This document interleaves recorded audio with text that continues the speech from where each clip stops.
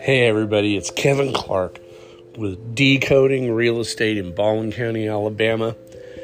I'm really looking forward to having this great episode. I think you're going to like it. It's about what happens with a mortgage. The reality is that most people don't have cash to put down for the purchase of their home. I mean, they have some, but they don't have a lot. That's 10%, 20%. Some only have 3.5%. Like with FHA. VA, no money down, but there are closing costs, and those are things you have to prepare for. But usually, when a buyer's buying a home, they get a mortgage. And there's a whole mortgage process that usually a lot of agents and realtors sometimes don't thoroughly explain to the clients. I think it's important to. And I think that most agents try to, but I think there's a misconception about what's involved. When you're thinking about buying your home, whether it's your first home or your 10th home, you obviously want to think about, is this the right time for you to purchase? And you'll know that. It doesn't matter if it's a buyer's market, a seller's market, up, down, sideways. Whatever time is best for you, that's the time you should purchase.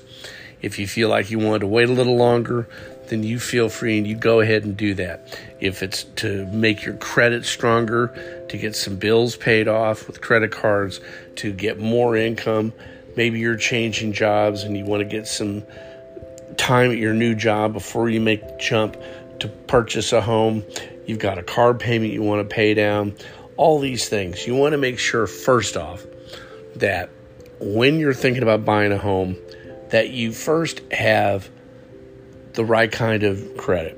And the right kind of credit is the best score you can have. Generally, anything above 680 nowadays is considered a good score.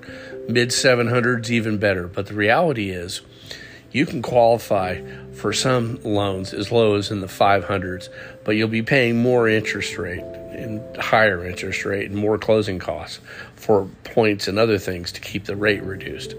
But the reality is, if you have fair credit or good credit, you're going to be able to get a good loan. Now, interest rates have gone up, but that's just the cost of doing business nowadays. You can sit there and wait until interest rates go down, but it could be some years from now. It's going to take time. The economy's still hot and it's growing, so obviously with low unemployment and such, you want to think about the fact that you're going to pay probably 6.5%, maybe even 7%, depending on the time of the year you're buying. But the reality is, you need to make sure you've got stronger credit. You need to have a stable job. And basically, if you're in a job that you've been at for a while and you want to be able to go and get in a loan to buy a new home, well, that's good. You want to make sure that your credit cards are paid down as best you can. If you have car payments, again, if you can avoid them, that's great. But whatever it is what it is. And you go out and you get an application together with a lender, could be a bank, could be a mortgage broker, and you sit down with them. Hopefully they've been referred to you by your agent realtor, and you're going to sit down with that mortgage specialist, and they're going to go through your credit. They're going to pull a credit report. They're going to find out what kind of down payment money you've got, what kind of savings, what your income is, what your debts are, and your debt-to-income ratio, meaning how much money do you have relative to your income. And then you're going to be able to get, hopefully, a pre-approval or a pre-qualification. The reality is that that's the first step, to get that pre-qualification, so you know that based on the information you provided them up to this point, with your credit, your income, your debts, and so forth, that you're going to qualify for that loan.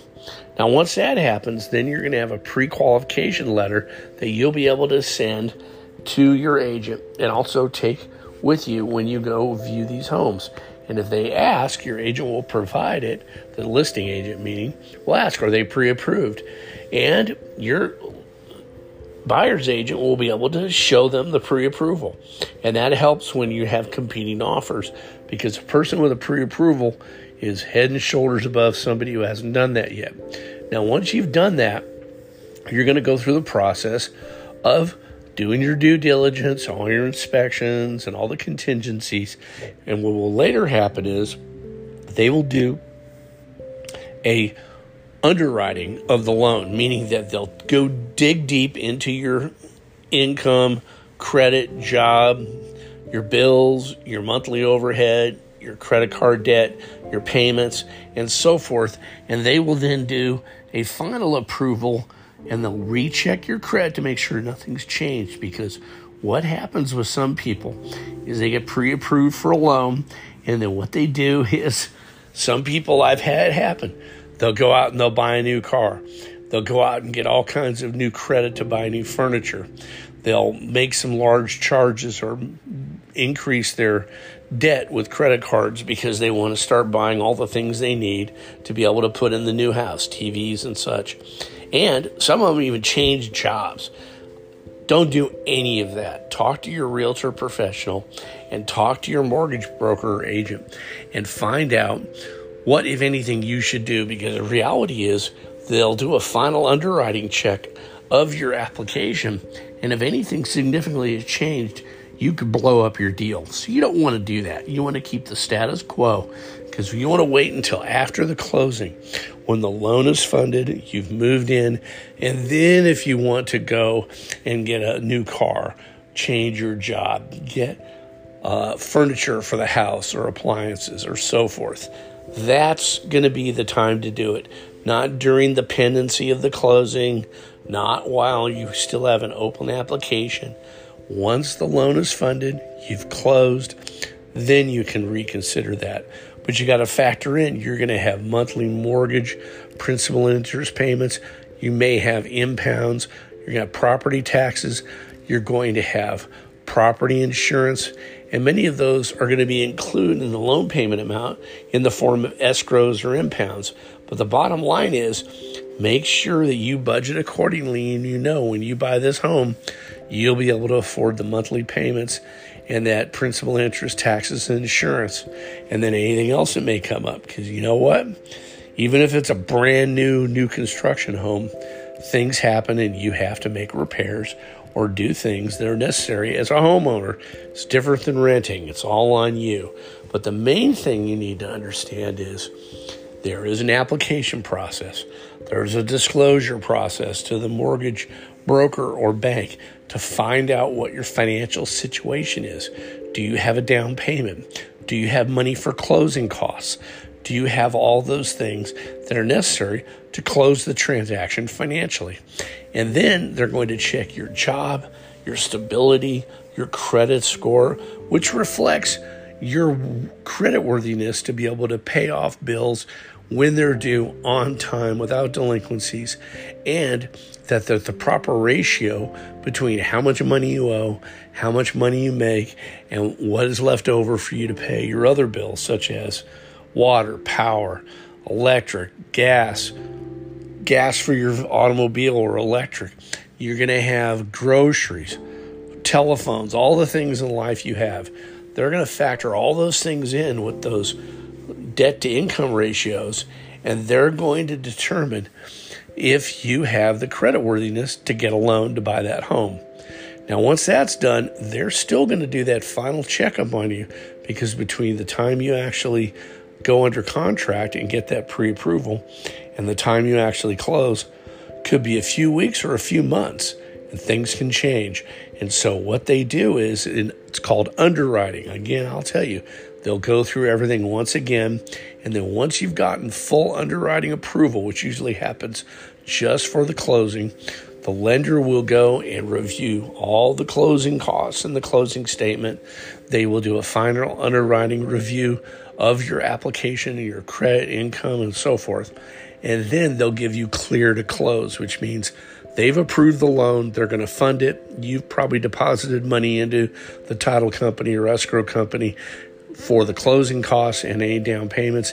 And then they'll have the closing. Everything will record. Excuse me. And you're good to go at that point. But up to them, you need to maintain the status quo. Don't change anything. And be truthful. Banks don't like to be lied to. So the reality is, It's a simple but complicated process. Don't be afraid of it. Excuse me. It's easy if you do it right. You have all your paperwork together. Your realtor will help you with it. Bottom line is you'll get through it just fine with a good broker for your mortgage. It'll be easy peasy. And you know what? You'll be good to go and you'll get that house you've always wanted. That's it. Thank you for always listening. Again, remember to search BaldwinCountyAL.com. If you want to call me, give me a call at 251-599-6375. I hope you're doing great.